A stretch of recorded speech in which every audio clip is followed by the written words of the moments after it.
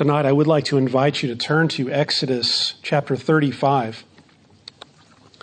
And if you looked at the bulletin or you see the screen right now, you can see that my goal tonight is to preach 2 chapters of Exodus. And you're thinking, wow, we're going to be here a really long time tonight. But as we get into Exodus 35 and 36, we will see that much of what we're reading here is almost verbatim, word for word, of earlier sections that we've already looked at in Exodus. I mentioned before that the structure of Exodus is such that once God begins giving the instructions for the tabernacle to Moses up on the mountain, that he goes through and in great detail explains the pattern and the design and the materials that are to be used, how it is to be constructed. And then there's an interlude with the golden calf incident. And then the last few chapters of Exodus, where we are now, it picks up on that pattern of the tabernacle, except now, instead of giving the designs and the instructions, now they're actually going through with the gathering of the materials and actually building it and putting it together. So one is the instruction, the other is the implementation. And so what we see here, beginning in Exodus 35, is the fulfillment of what God was instructing Moses to do earlier when he was up on the mountain. I wrestled a little bit with whether or not to read all of these verses tonight. But I'm going to do that because I'm convinced that what Moses wrote here is more important than what I'm going to say about it. So even if I only say a few things about these words, the words themselves are life, aren't they? These are the words of God. If we think about it, there is a reason, isn't there, that much of this is repeated from the way that it was earlier in chapter 29 and around that those sections there before the golden calf. There's a reason why Moses, under the inspiration of the Holy Spirit, repeated this material. And so I'm going to read both of these chapters together. And according to Max McLean, it'll take about 9.5 minutes. So we'll see how close I am to Max McLean. Not in sound, but at least in time. Exodus 35. Moses assembled the whole Israelite community and said to them, "These are the things the Lord has commanded you to do. For 6 days work is to be done, but the 7th day shall be your holy day, a day of Sabbath rest to the Lord. Whoever does any work on it is to be put to death. Do not light a fire in any of your dwellings on the Sabbath day." Moses said to the whole Israelite community, "This is what the Lord has commanded. From what you have, take an offering for the Lord. Everyone who is willing is to bring to the Lord an offering of gold, silver, and bronze, blue, purple, and scarlet yarn, and fine linen, goat hair, ram skins dyed red, and another type of durable leather, acacia wood, olive oil for the light, spices for the anointing oil and for the fragrant incense, and onyx stones and other gems to be mounted on the ephod and breastpiece. All who are skilled among you are to come and make everything the Lord has commanded: the tabernacle with its tent and its covering, clasps, frames, crossbars, posts, and bases, the ark with its poles, and the atonement cover, and the curtain that shields it, the table with its poles, and all its articles, and the bread of the presence, the lampstand that is for light, with its accessories, lamps, and oil for the light, the altar of incense with its poles, the anointing oil, and the fragrant incense, the curtain for the doorway at the entrance to the tabernacle, the altar of burnt offering with its bronze grating, its poles, and all its utensils, the bronze basin with its stand, the curtains of the courtyard with its posts and bases, and the curtain for the entrance to the courtyard, the tent pegs for the tabernacle and for the courtyard, and their ropes, the woven garments worn for ministering in the sanctuary, both the sacred garments for Aaron the priest and the garments for his sons, when they serve as priests. Then the whole Israelite community withdrew from Moses' presence, and everyone who was willing and whose heart was moved, them came and brought an offering to the Lord for the work on the tent of meeting, for all its service, and for the sacred garments. All who were willing, men and women alike, came and brought gold jewelry of all kinds, brooches, earrings, rings, and ornaments. They all presented their gold as a wave offering to the Lord. Everyone who had blue, purple, or scarlet yarn, or fine linen, or goat hair, ram skins dyed red, or the other durable leather, brought them. Those presenting an offering of silver or bronze brought it as an offering to the Lord. And everyone who had acacia wood for any part of the work brought it. Every skilled woman spun with her hands and brought what she had spun, blue, purple, or scarlet yarn, or fine linen. And all the women who were willing and had the skill spun the goat hair. The leaders brought onyx stones and other gems to be mounted on the ephod and breastpiece. They also brought spices and olive oil for the light, and for the anointing oil, and for the fragrant incense.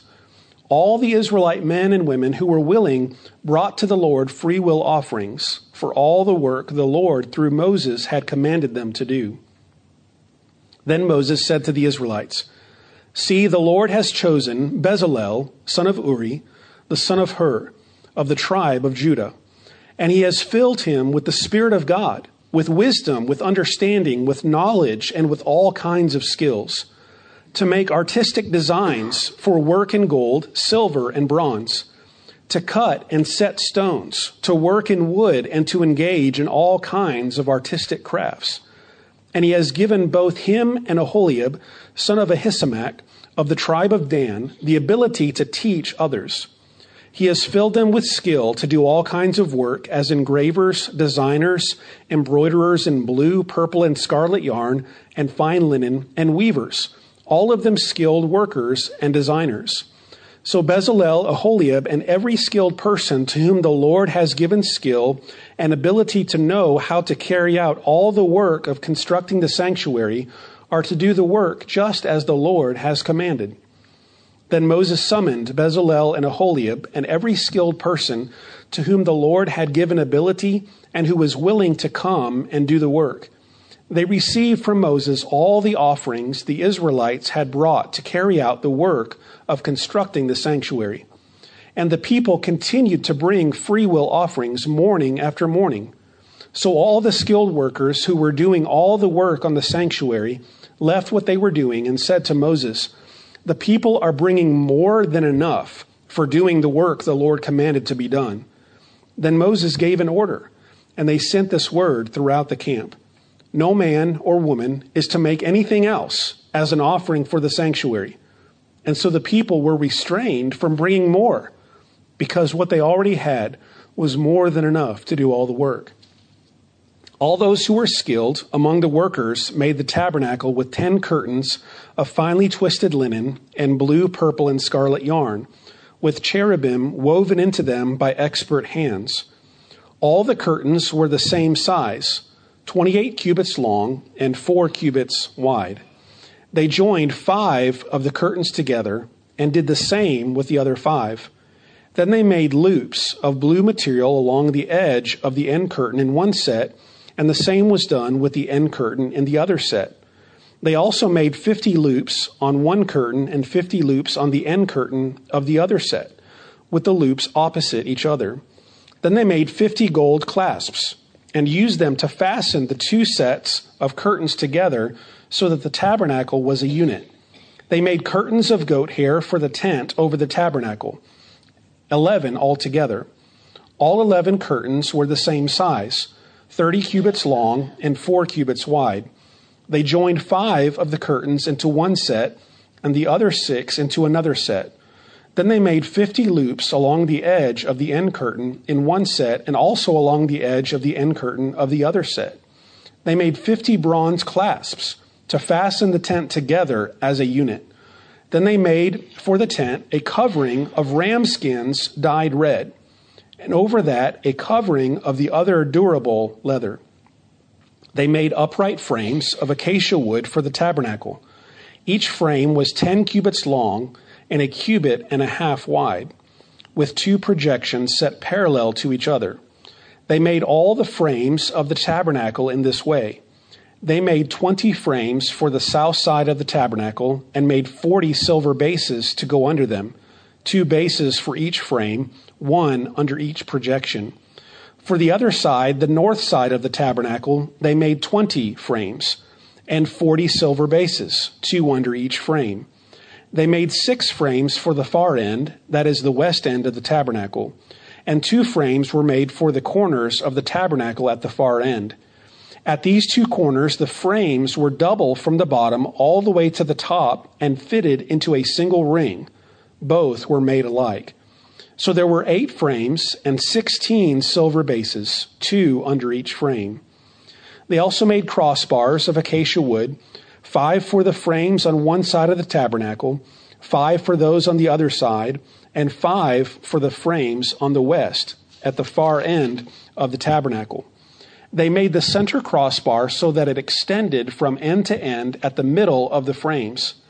They overlaid the frames with gold and made gold rings to hold the crossbars. They also overlaid the crossbars with gold. They made the curtain of blue, purple, and scarlet yarn and finely twisted linen, with cherubim woven into it by a skilled worker. They made 4 posts of acacia wood for it and overlaid them with gold. They made gold hooks for them and cast their 4 silver bases.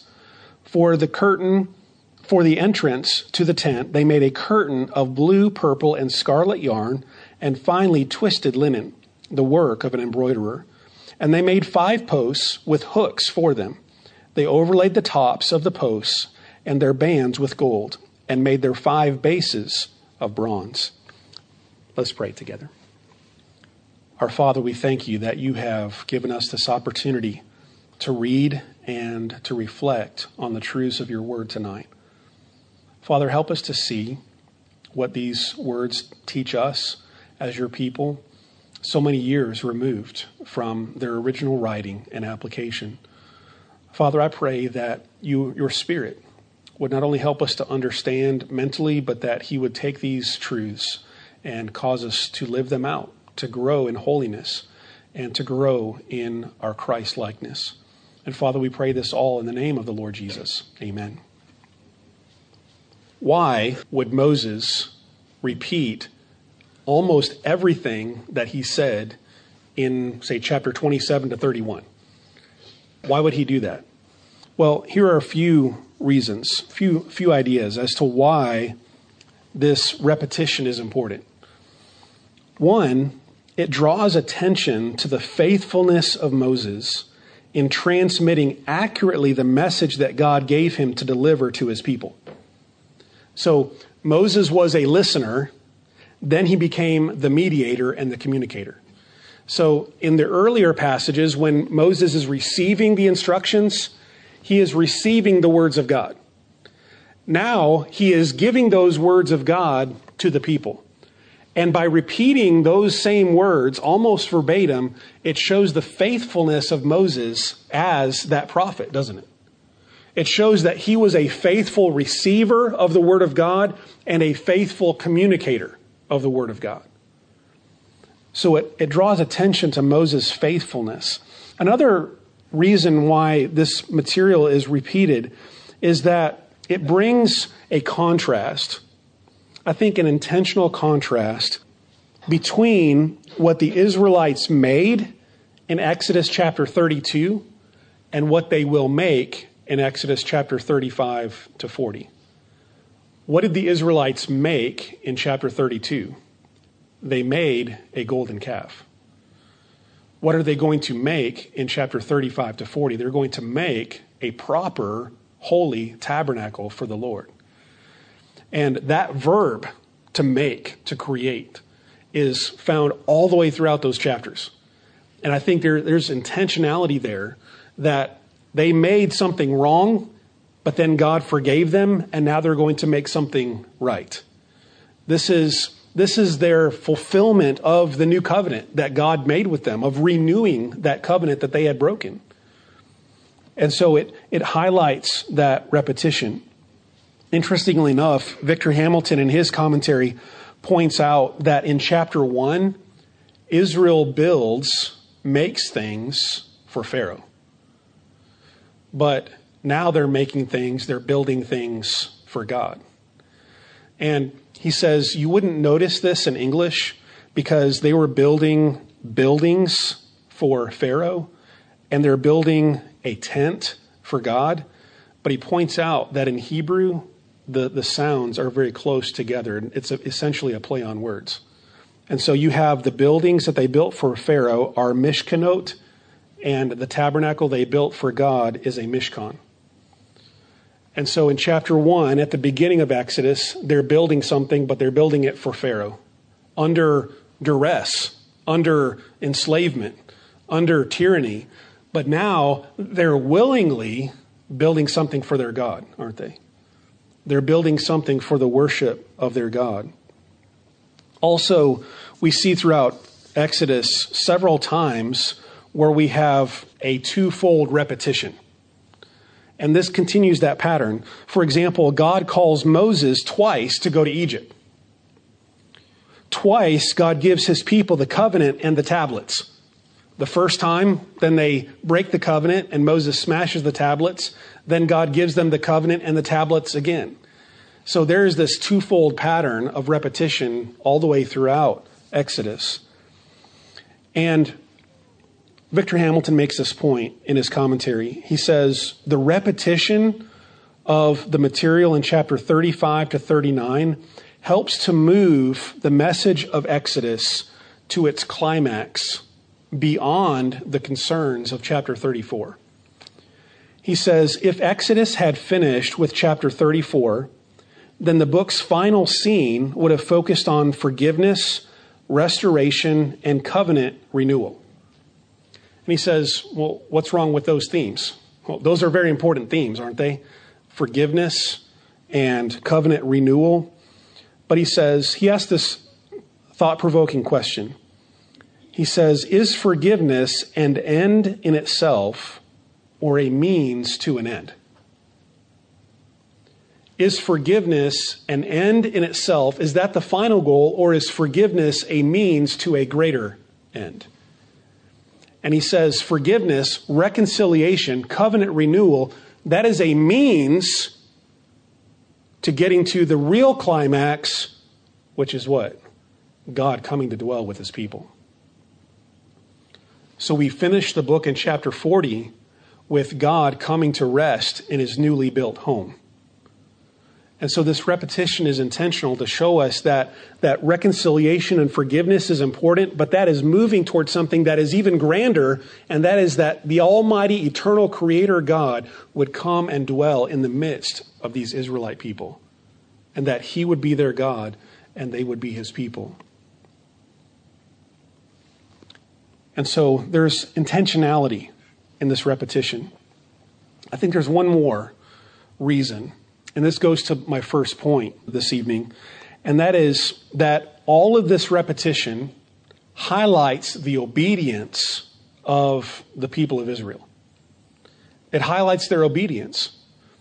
And so it teaches us, really all the way throughout all of these chapters, chapter 35 to 40, it teaches us to honor the Lord with our obedience.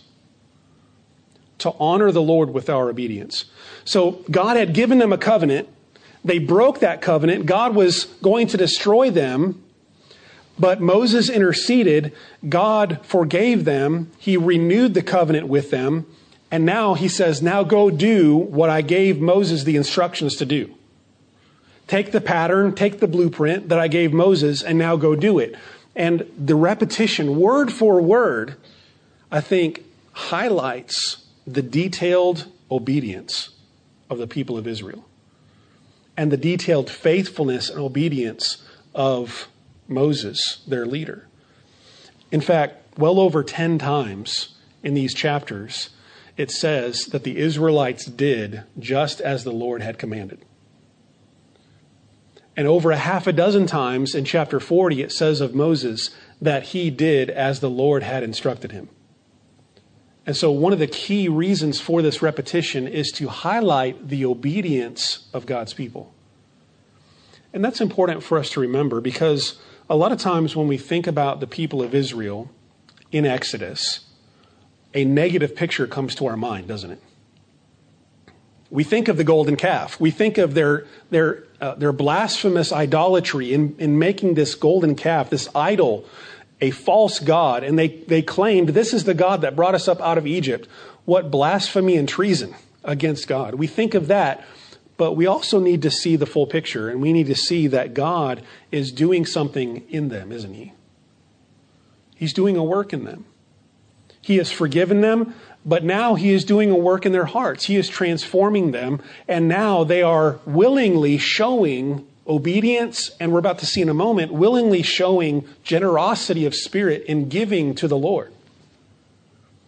So it's important to remember that the picture of the Israelites is not all negative in Exodus.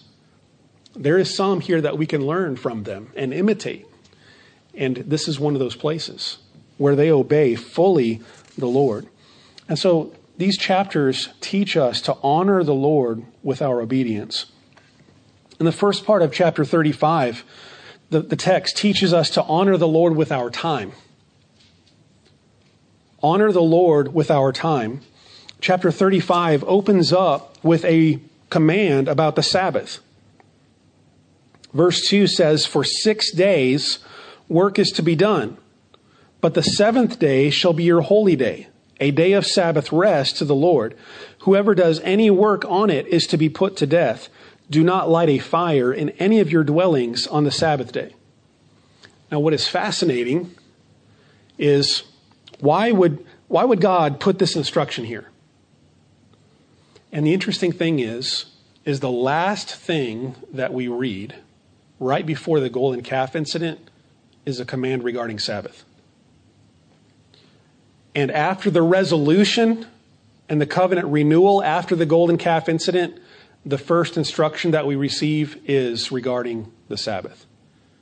In other words, on either side of this great sin of Israel is framed by the importance of observing Sabbath to the Lord. Why is that? Well, it shows us that even though God is very much concerned about building this sanctuary, he is not willing for them to work to accomplish it by working on the Sabbath. Even as important, can you think of any greater building project than to build a house for the Lord your God? To build a dwelling place where his glorious presence will come to rest, and to build a structure that he himself gave the blueprints for. There's no other greater building project than that, and yet God says, I want you to take a time out every seventh day and rest. It'll get done. It'll get finished when it gets finished, but you must honor me on the Sabbath day. Why? Because the Lord is the Lord of time, isn't he? He's the Lord of our time. And one of the reasons why God has called Israel out to make them his people is for them to relate to him as people to their God and to enjoy the blessings and the peace and the rest that go along with that worship of their God. And that is everything that they did not have in Egypt. When they were in Egypt, they did not get the Sabbath day off. They made bricks and they built buildings every day. Day after day after day. Year after year after year. And now God says, I am bringing you out. I am rescuing you. I'm redeeming you. You're going to be my people. I want you to rest. I want you to enjoy life in my presence. It reminds us of the first question of the Westminster Catechism. What is the chief end of man? The chief end of man is to glorify God and to enjoy him forever. And so God takes a moment here before he gives all the instructions again for the tabernacle, and he says, remember the Sabbath day. Remember this day of rest. Enjoy rest in the presence of your God. And the Sabbath also teaches us to depend on God, doesn't it? Just like when they were gathering manna in the wilderness, they weren't supposed to do it on the seventh day. Why? Because they were supposed to gather more on the sixth day and depend on God to grant them more on the sixth day and that it wouldn't spoil so they wouldn't have to go out and work on the seventh day. They were to trust. It doesn't all depend on you. It depends on me, is what God is saying in that. Trust him. So honor the Lord with your obedience. Honor the Lord with your time. Honor the Lord with your possessions. In this passage that we read, we saw over and over the willingness of the people to give. And not just giving of whatever they had lying around, but giving of the very best that they had. These materials that are mentioned here, the gold and the fine linen and the acacia wood, these are very costly materials. And not everyone had the same. When they left Egypt, they plundered the Egyptians and they got some of these articles of silver and gold and fine raiment and clothing. But not everyone had the same. Some had more gold than others. Some had more silver. But the point is that they were willing to give of what they had. It was a completely free will offering, wasn't it? There was not a set requirement of you have to bring this number of pieces of gold or this number of pieces of fine garment. No, it was whatever the Lord places on your heart. Come and give. So like what Paul says in the New Testament, that God loves a cheerful giver. And the Israelites came and gave cheerfully, didn't they? They honored God with their possessions. And so much so that toward the beginning of chapter 38 or 36, it says that the workers had to say, whoa, hold on. We've got too much. And Moses actually had to come out and make a statement saying, don't bring any more. We've got enough for what we need for all the materials for the tabernacle. That's how generous and cheerful the Israelites were in giving this free will offering of the materials for the tabernacle. Honor the Lord with your possessions. It all ultimately belongs to him, doesn't it? It's his. Honor the Lord with your obedience, with your time, with your possessions. Honor the Lord with your talents and skills. We find throughout this passage in a few different places where God used the skills and the talents of people to accomplish his work.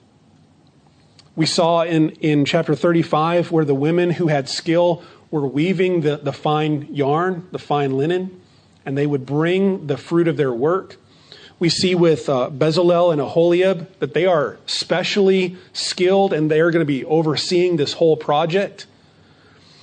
And it teaches us that God has blessed us not only with time, not only with possessions, but he's also blessed us with talents and skills and abilities, hasn't he?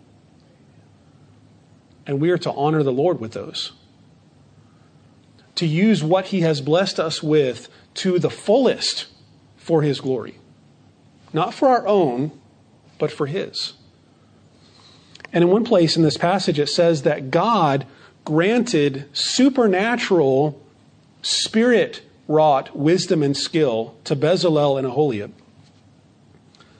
Did they have skill on their own? Yes, they did. They were already skilled craftsmen, but they would not have been able to finish the job and complete the task without the aid of the Holy Spirit of God. And it's an interesting thought to think about when we think about the spiritual gifts in the New Testament, isn't it? That sometimes we think of the spiritual gifts in the New Testament, that sometimes the Holy Spirit gives us something that we never had before, and that's not necessarily always the case. God may take something that he's already built into us, and he may motivate us and empower us to use that under the blessing and the empowerment of the Holy Spirit. And so you might have someone who is naturally a good speaker or naturally someone who is good in administration, and the Holy Spirit saves that person, draws them to Christ, and indwells that person. And now the Spirit enables that person to use that speaking ability or that administrative ability for the blessing of Christ's people in the church. And perhaps even to a greater degree than they would be able to do on their own without the aid of the Holy Spirit. Bezalel and Aholiab were skilled men, but the Holy Spirit empowered them to do more and to go above and beyond what they were probably able to do themselves to accomplish the work that God had given them to do. But they were faithful. They had talents, they had skills, they had endowments from the Lord, and they honored the Lord by using those for his work. There's a lesson for us there, to honor the Lord with our talents and our skills. And I want to finish with this last point, and I will probably take this point into future chapters as we finish out Exodus. And this last point is to honor the Lord by revering and cherishing his presence. Honor the Lord by revering and cherishing his presence. What is this tabernacle construction all about? The whole point of these chapters, both the original instructions as well as the repeated living out or accomplishing the building of the tabernacle, all of these chapters are to put the focus on God coming to dwell with his people. And that the people of God would revere that in the sense of fear God and honor him and revere him, but also to cherish and to worship God as he dwells among them. Now here's a sobering thought. We are, in a New Testament sense, we are the tabernacle of God. And I mean that not only in an individual sense, that we all have the Holy Spirit indwelling us, but I mean it even more specifically in a collective sense, in an assembly sense, that when the church is gathered as the people of God, we are the tabernacle. We are the temple. Paul says that in Corinthians. He uses the plural. He says you, plural, you, when you are gathered, you are the temple of God, in whom God's Spirit dwells. And so now we are no longer concerned with having a certain type of cloth or a certain type of metal or a certain type of wood to construct a sanctuary for the Lord. We are that sanctuary. And may we take as great of skill and care and dedication and commitment in shaping this tabernacle as the people of Israel took in building that tabernacle. So let's focus on our lives. Let's focus on one another's lives. Let's focus on the church as a whole and see how we can design and make this tabernacle a holy dwelling place for the Lord. Ultimately, it's him that builds it, right? Unless the Lord builds the house, then we labor in vain. This is the Lord's house, but he has called us to grow in holiness, to pursue holiness, to grow in Christ's likeness, and to become more and more progressively a holy sanctuary for the Lord our God. This passage teaches us the importance of the presence of God and to revere that presence and to cherish that presence. And we have that presence as the people of God today. Now, that takes faith because we can't see it, right? We can't see anything special, anything unique about the presence of God when we're gathered together. The people of Israel, they had visible manifestations. They had smoke on the mountain. They had the Shekinah glory of God. We don't have those visible, tangible manifestations of God's presence. But that's where we believe. Faith is the substance of things hoped for, the evidence of things not seen. We don't see God. We don't see visible manifestations of him, but he is here. He is here with us. And when we gather as his people, he is here in a special sense, present among us to be honored and cherished and enjoyed by his people. May we think about that more and more as we gather as the people of God and in our own lives as we seek to be a tabernacle for the Holy Spirit. So honor the Lord with our obedience. Honor the Lord with our time. Honor the Lord with our possessions. Honor the Lord with our talents and our skills and our abilities. And honor the Lord by revering and cherishing his presence in our lives. Let's bow together in prayer. Our Father God, we thank you for all that you have done for us through Christ. And that through him, in his finished work for us on the cross of Calvary, that we can be called the children of God. Lord, help us as your people to give our all to you. As the people of Israel, give an example. In these last chapters of Exodus, they gave their time, their possessions, their talents and skills to you for your presence, for your holy dwelling. God, may we learn from that. And may we take this word that we've read and reflected on tonight, and may that encourage us and inspire us to use our time and possessions and talents for you, for your honor and your glory. Lord, help us to enjoy you and to glorify you and to live our lives with you at the center of everything that we do. And we pray this in the name of Christ. Amen.